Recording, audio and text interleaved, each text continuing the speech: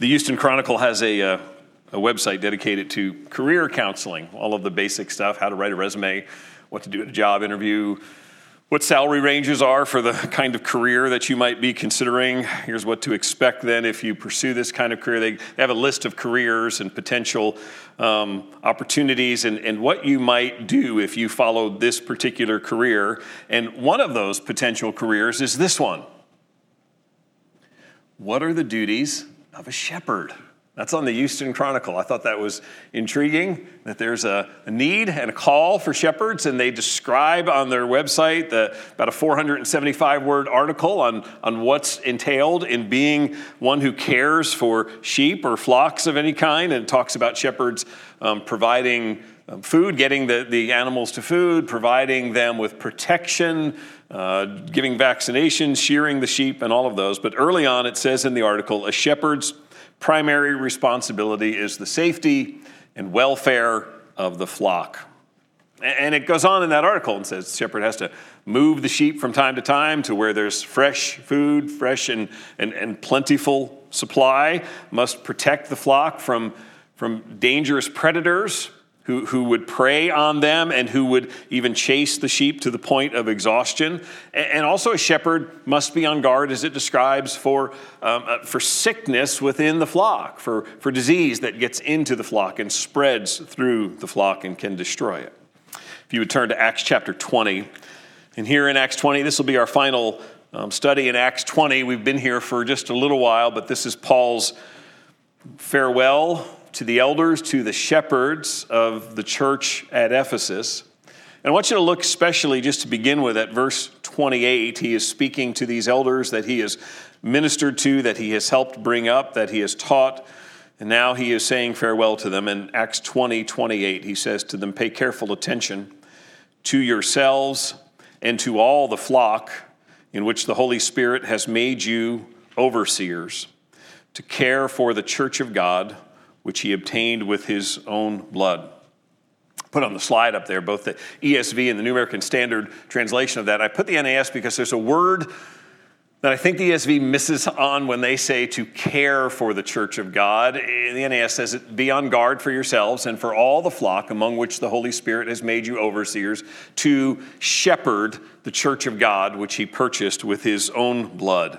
The job of an overseer, of an elder, is to shepherd the church of God. That's the word Paul uses there, verb form of the noun for shepherd. So like a painter paints or a cook cooks, a shepherd shepherds, and that's what he's using there. That's the language he's using there. Peter uses the same kind of language in 1 Peter chapter 5 when he exhorts his fellow elders and he urges them to, again, shepherd the flock of God that is among you. Both references here in Acts and then again in Peter stress two elements that we're going to talk about this morning. One is the shepherding part. The other is that this flock has an owner who is God. It is his flock. And so even in the Old Testament, when God speaks of leaders, not just necessarily religious leaders, even on the political side, he uses this kind of language of shepherds to communicate the kind of leadership that he desires, that which cares for, that which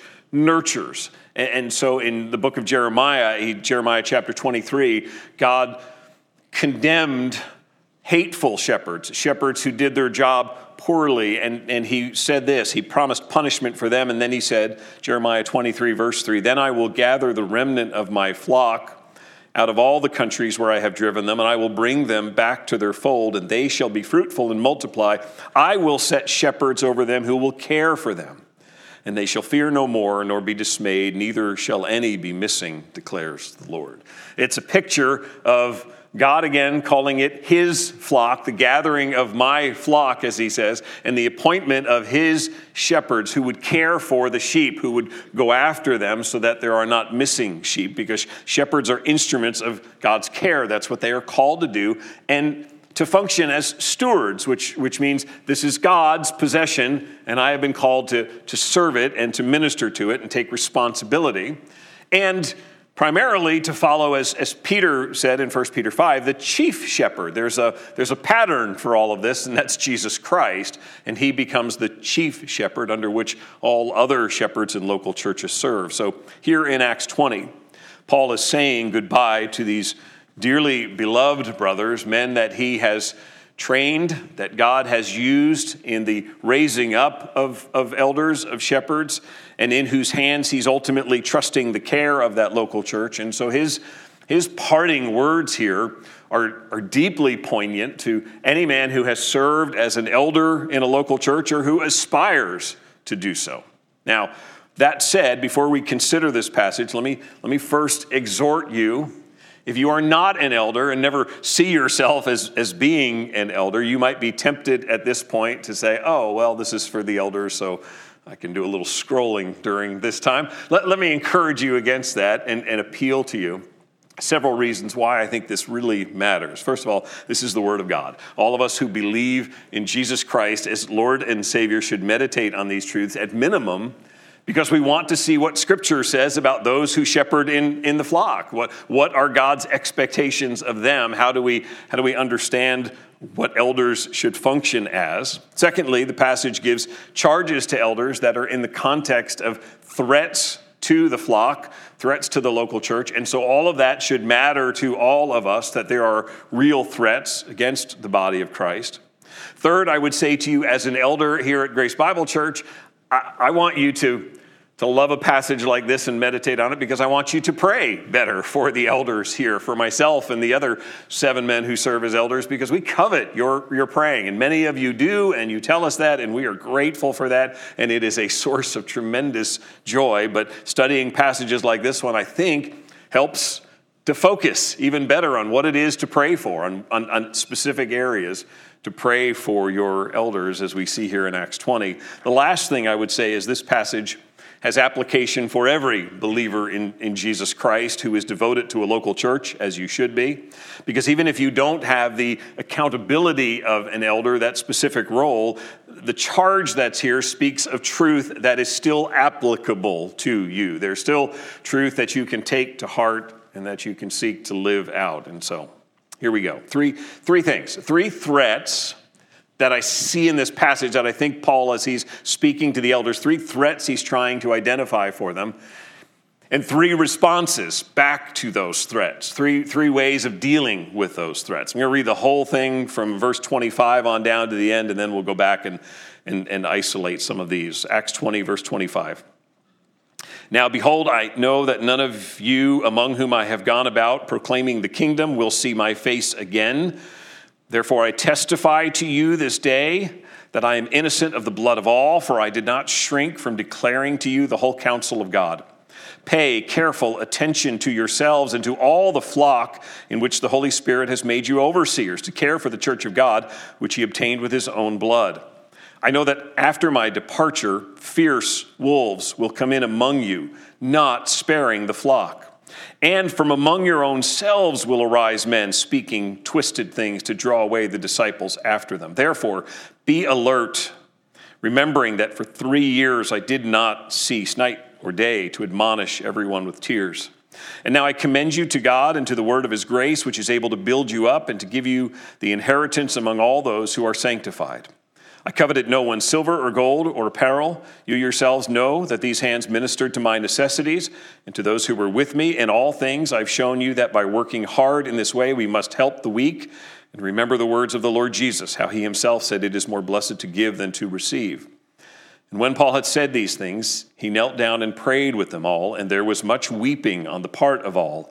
They embraced Paul and kissed him, being sorrowful most of all because of the word he had spoken, that they would not see his face again, and they accompanied him to the ship.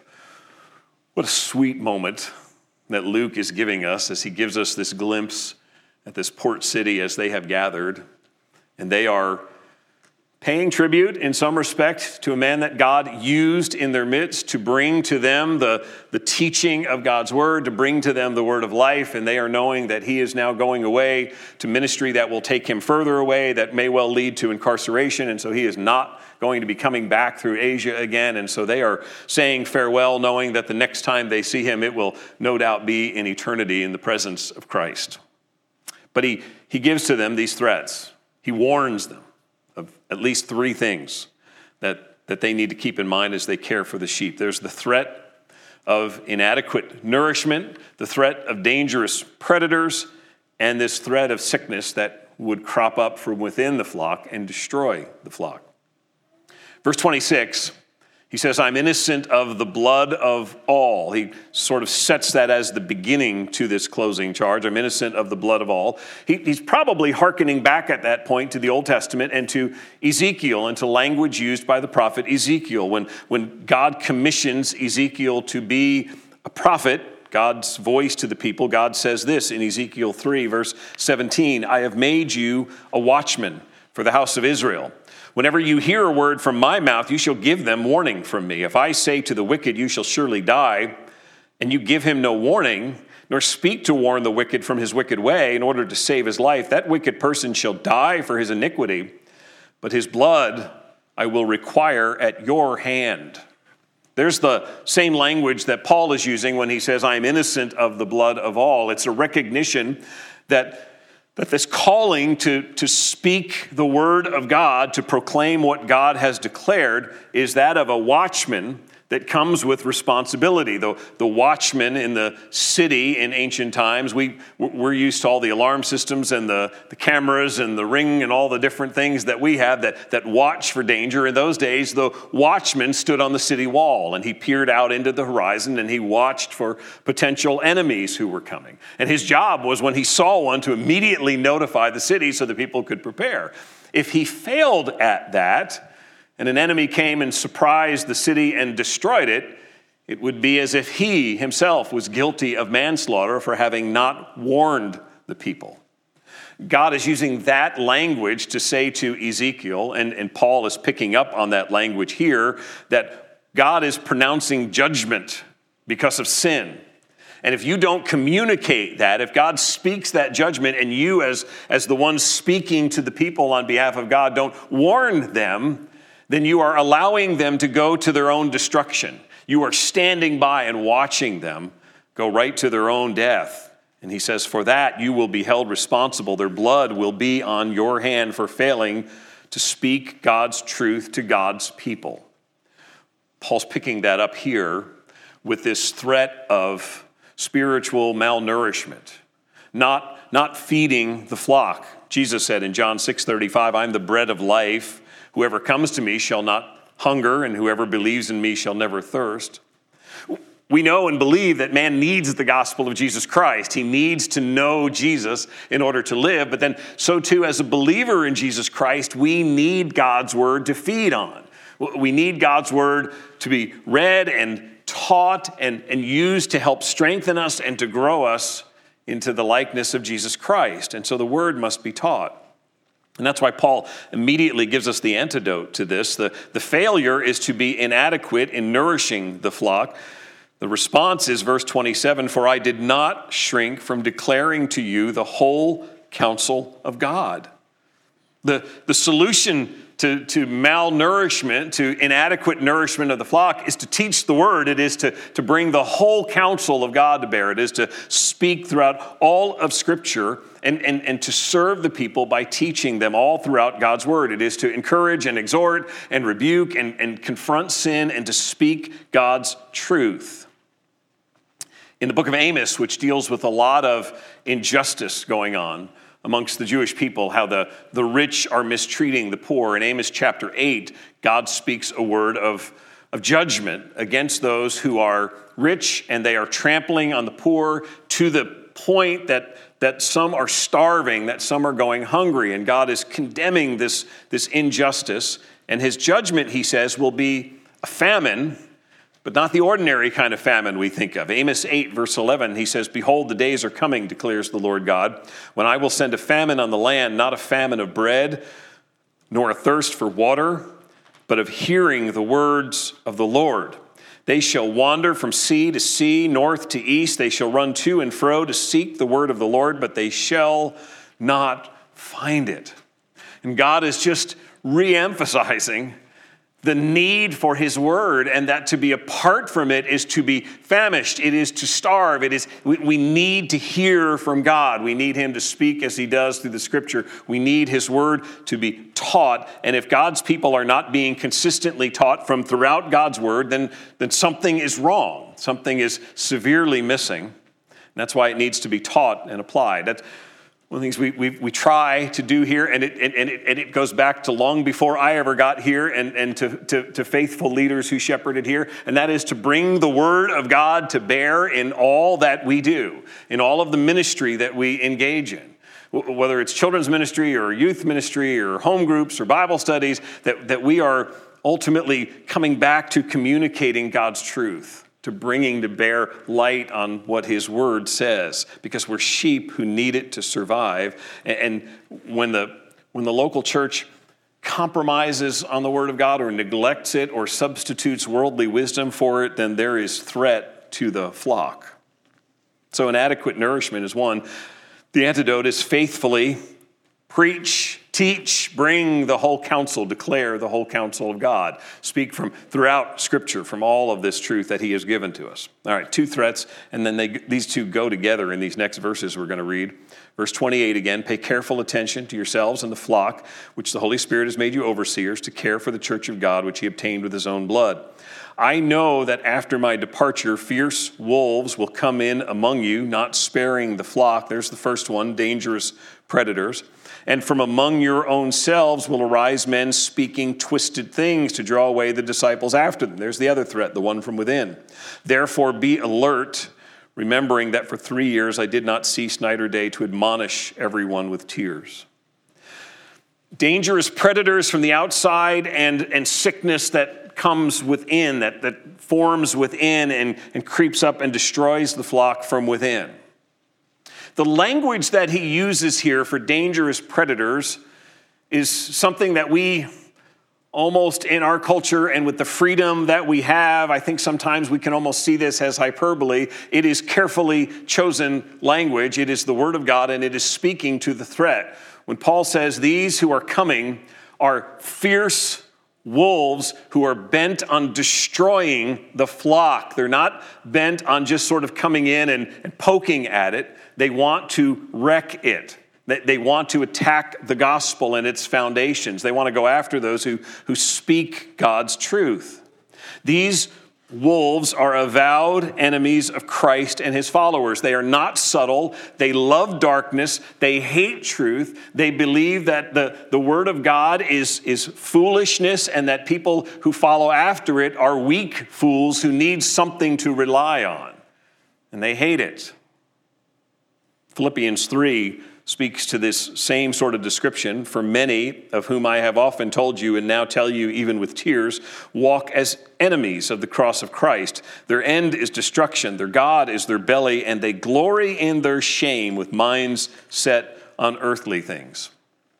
These are predators who live for themselves. They are hungry to satisfy their own sensual desires, and they are not compelled that there's anything wrong with their desires. As a matter of fact, they glory in them. They find glory in things that should bring shame, in evil and sin, and instead they brag about it. And that's why they despise the Bible. They would trample on it. They hate holiness. And we are naive to think that there are not fierce wolves who would do anything they could to silence the preaching of the gospel of Jesus Christ. We certainly see it in places around the world where the gospel is silenced. We would be naive to think that there's not that same spirit that is at work even in our own country, in our own area. 9 years ago, in 2012, Christian theologian D.A. Carson wrote a book on tolerance and intolerance that I don't know if we had all thought about quite so clearly as he had 9 years ago. We all have now in the last year in terms of cancel culture and all of those things. But what Carson was writing was accurate at the time and only prophetic of how much worse things would get. Carson argued there's the old sort of standard definition of tolerance is the idea that advocates for free expression of ideas and beliefs. People are free to say what they want and to express their ideas, and you can speak your mind and state your ideas and announce your beliefs even if others don't like them and don't agree with them and even find them bothersome in some sense. That's okay. You're allowed. Tolerance says, I can recognize your right to talk, to express your beliefs and your opinions, even if they're different from mine.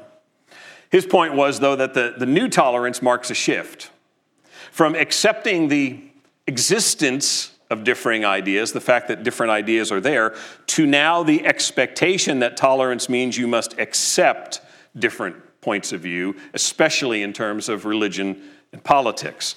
Carson says it this way: to accept that a different or opposing position exists and deserves the right to exist is one thing. To accept the position itself means that one is no longer opposing it. The new tolerance suggests that actually accepting another's position means believing that position to be true, or at least as true as your own. There's a fundamental problem for that for those of us who are believers in Jesus Christ, because Christianity makes exclusive truth claims about the existence of a God who is one, who is the only God, a God who is creator, to whom all of the universe and our lives owe allegiance, a God whom we have sinned against and whom we stand opposed to, and his son Jesus Christ, who is the only means of being reconciled to this God, of being made right with him. We believe that it is through Christ and the gospel alone that man's sin is addressed and he is made right with God. And so fundamentally then, to believe biblical Christianity means we cannot accept as true the religious views of atheists or Muslims, or the latest thing now is progressive Christianity. Google that one. And the progressive Christianity, the first tenet, that one of the websites that sort of touts progressive Christianity, the first tenet goes like this: we believe that following the path and teachings of Jesus can lead to an awareness of the sacred and the oneness and unity of all life. And we affirm that the teachings of Jesus provide but one of many ways to experience the sacredness and oneness of life, and that we can draw from our diverse sources of wisdom in our spiritual journey. It feels like there should be some kind of floating sort of music behind as you read that, except that this is horrible, lying stuff. They're saying that the Bible is just another sort of helpful spiritual guide, and Jesus is just a really good, helpful spiritual guide, and you can use them, and you can sort of draw from them some things and some stuff from over here and over there, and you can use that all to find peace and unity. And that is the epitome of fierce wolves cloaked in sheep's clothing, who are bent on destroying the truth of the gospel of Jesus Christ.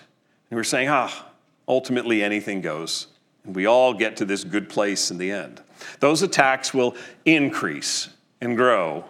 Christian evangelism will be labeled as a soft form of violence or brainwashing. Just read some of the comments in some of your online blogs, and that's where that language comes from, exactly from that. When they talk about evangelism, it's a soft form of violence. It's a kind of brainwashing into a sick cult.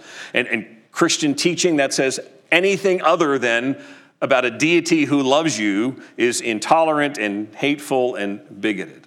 Dangerous predators will attack the flock. They will attack what we hold fast to. They will attack those who speak these things. Third thread is sickness that comes from within the flock and spreads throughout. You talk about preaching the whole counsel of God. You've got Paul looking into the eyes of these beloved men who are elders and warning that even from among them there could arise those who would dare to harm the flock, who would lead the flock into error. He says that not only is the danger from persecutors outside, but he says from among your own selves will arise men speaking twisted things to draw away disciples after them. The word for twisted things is to take something and turn it, mislead, seduce, distort. It starts with a grain of truth, some kind of element of that which seems right, and then it's turned on its head.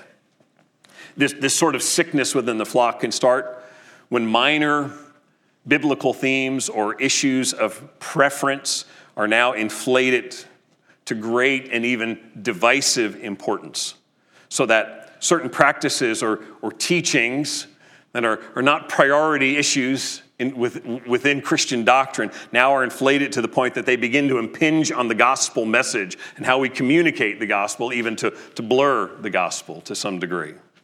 It can also happen when professing believers take what is clear biblical teaching and argue for ambiguity and compromise. Sure, the church has historically held this view, but we are a more enlightened people than our ancient brethren, and we understand better how to think about this and apply it, and it doesn't quite mean what it used to mean.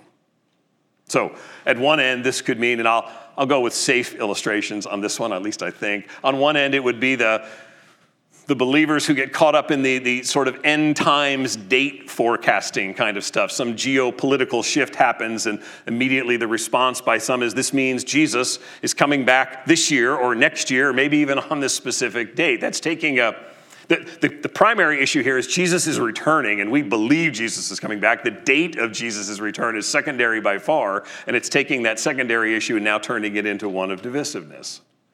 The flip side of that would be to take the significant key issue of the sufficiency of Scripture. That Scripture provides what we need for life and godliness, that it equips us and responds to us and helps us, and begin to dilute that and compromise that and weaken the application and say God's Word doesn't really speak to these problems, and you need other sources of wisdom along the way. Paul is looking into the eyes of these elders, and he's warning, this could happen, guys, even from amongst yourselves. Stuff that maybe even with reasonably decent motivation, incentive, you get it twisted and you get an error and you start to develop that error, and it turns into something that twists the truth and harms the flock. The fierce wolves may be obvious. The sickness that can form from inside when there's movement away from sound doctrine can be more subtle, but it's just as dangerous to the flock. So how do we confront these threats? We've already dealt with the first one. Inadequate nutrition is preaching, teaching, declaring the whole counsel of God's word. Here he gives two very clear antidotes to these. The first one's in verse 28. Pay careful attention to yourselves and to all the flock. And the other is in verse 31. Be alert as I have been, for day and night be on the alert. Let me say this again. These commands are to elders, but by application, you need to get these, whether you're an elder or not. You need to see these and understand these and live in the good of them. Because the first one, pay careful attention. Speaks especially to those threats that are going to creep up from within the flock. And so what he's calling here is that there be attention to your own life. Watch your own life and watch the lives of your brethren in the flock. There's a critical aspect of shepherding, and that is being vigilant to look at yourself and to examine yourself and to be accountable and to have other people who are speaking into your life and who are also helping to hold you accountable and being vigilant about identifying things in you, because sin is real, temptation is powerful, and self-deception happens. Even in those moments when we think we're right and we're riding in on the white horse doing exactly the right thing, we can be fully deceived in our hearts in terms of our motives and our intentions as to why we're doing what we're doing. We could be doing it for all the wrong reasons. And so that's why he says, keep watch on yourself and the flock. Be vigilant to examine your own heart, because even your own rationalizing can take you astray. That word, when it says pay careful attention, it's one word in the Greek, proseko. Generally, it means to hold fast to something, but also used in a nautical sense. I know last week we talked about the not pulling down the sails. This one is nautical in the sense of holding a ship on course is one way that this word is used. And so we think of large modern vessels, and they have all of the technology with GPS and satellites and all the things that help to keep them on course. But for most of us, if you've been in a smaller vessel, a smaller boat, a little skiff of some kind, you understand that course corrections are just what you are constantly doing. If you're either working the rudder in the back or you're using a wheel, the boat is constantly wanting to move one direction or the other. And so you're constantly making little adjustments. And that's the idea here. Scripture's warning is that an elder team cannot leave its own direction up to chance, and certainly cannot just let the flock let go of the rudder and let it go and see wherever it ends up. The idea is that we be vigilant to watch the course that we're on and to make corrections, because we will veer off course. There will be those times when we will be tempted in different directions, and so catch those and correct. Jesus is the chief shepherd and the Bible is our sure guide, but in the end, human error is still profound. It's still sinful men who are called to be shepherds, and we can be lazy and impatient and selfish or craving attention or all of these things, and that's why course corrections must be constant. But we don't make them if we're not aware that we're going off course, and that's where the vigilance comes in. The willingness to be self-examining and have others examining so that there's voices that speak in and say, I think you think you're going this way, but I actually think you're veering just a little bit and you're pointed and it's going to just head you into disaster if you keep going in that direction. And to call us back to make those corrections and not be afraid to admit we've gone off course. So pay careful attention. The other command, be alert, verse 31. This is the watchman. This is the watching around, the eyes out even beyond the walls of the church. This is the shepherd who not only is concerned to bring the whole counsel of the word and who is trying to be vigilant about watching his own heart and flock to make sure stuff doesn't erupt from within, but is also watching the surrounding culture, is also watching what in a broad swath is called the evangelical community, and watching these things to see where are the trends, what are the points of emphasis, what are things that are being talked about, is any of this a potential danger, is any of this potentially leading us away from sound doctrine, and calling out those threats. The people who teach in a local body, from those of you who have ministered in youth ministry to those of you who have sat with the little ones and taught through lessons on Sunday morning, to those of you who led in home group, to Bible study.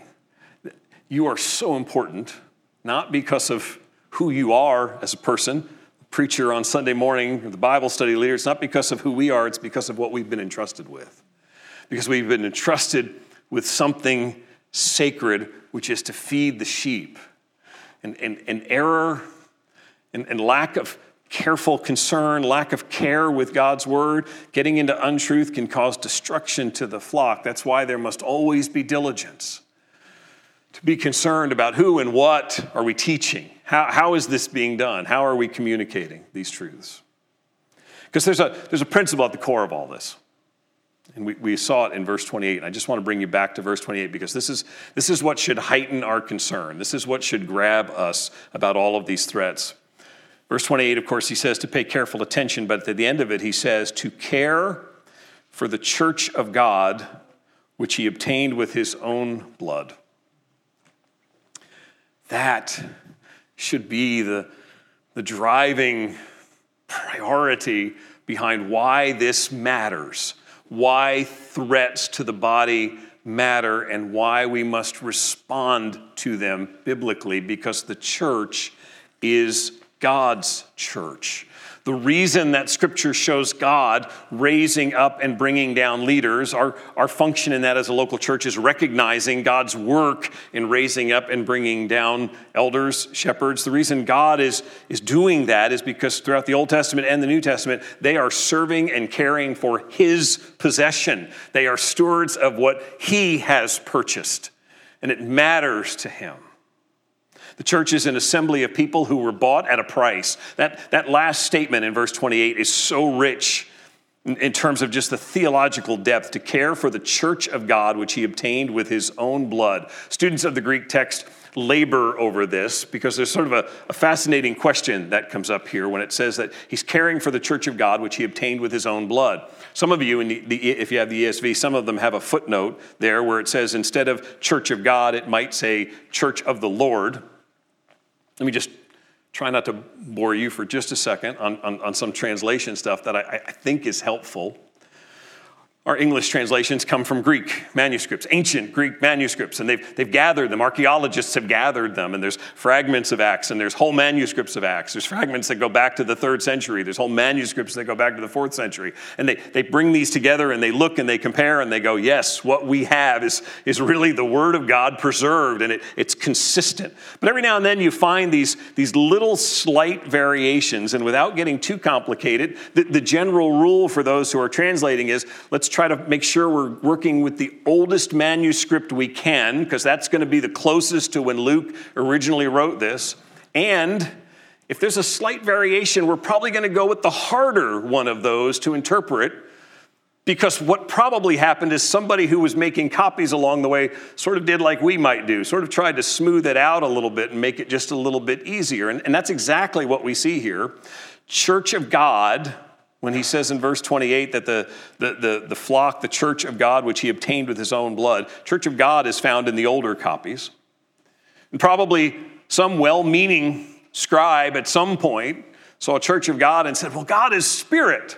God doesn't bleed. He can't purchase it with his own blood. So if we make this church of the Lord, then everybody will know we're talking about Jesus and his blood, and we'll just sort of smooth that out. And I would argue that no, he's truly saying the church of God. It's also possible to render the Greek here that God purchased this church, purchased the flock with the blood of his own is another way to say that. When it says with his own blood, it's just as easy to say in the Greek with the blood of his own, which is entirely consistent with a New Testament theme we see. When God speaks of giving his own and his own beloved son. And so Romans chapter 8:32, God did not spare his own son, but gave him up for us all. All that manuscript stuff is to get to this. The picture in Acts 20:28.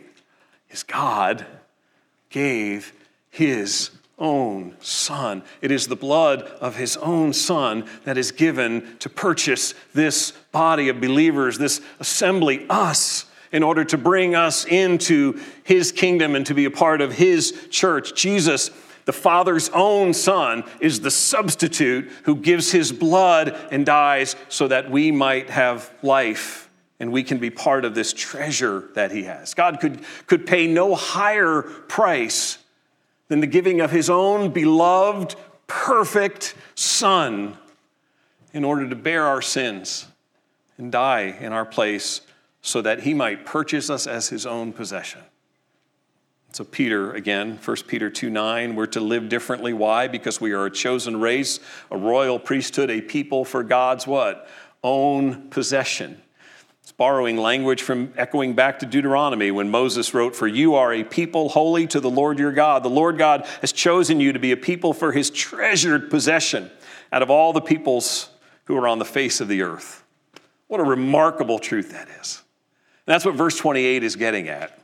That it is the Holy Spirit who makes elders, who makes overseers. Because while the church is comprised of its members, it belongs to God. It is his, purchased by the shedding of the blood of his own. And so God is uniquely at work in raising up and bringing down those he calls to shepherd.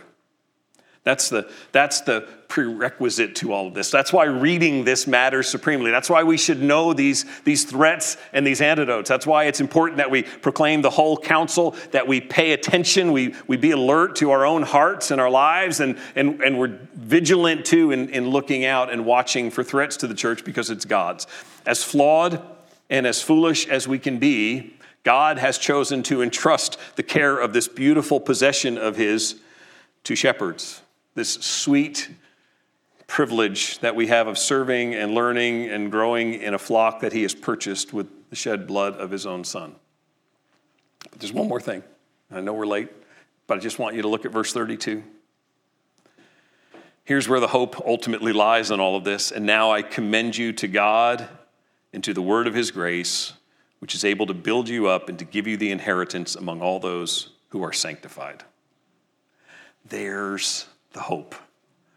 Because even as Paul is looking into the eyes of these elders and knowing the potential for shipwreck even happening, for them to do something foolish, ultimately what he says at the end, I know that you, like me, are foolish and sinful, and the potential for damage is there, but I also know the promise of the Lord of the church.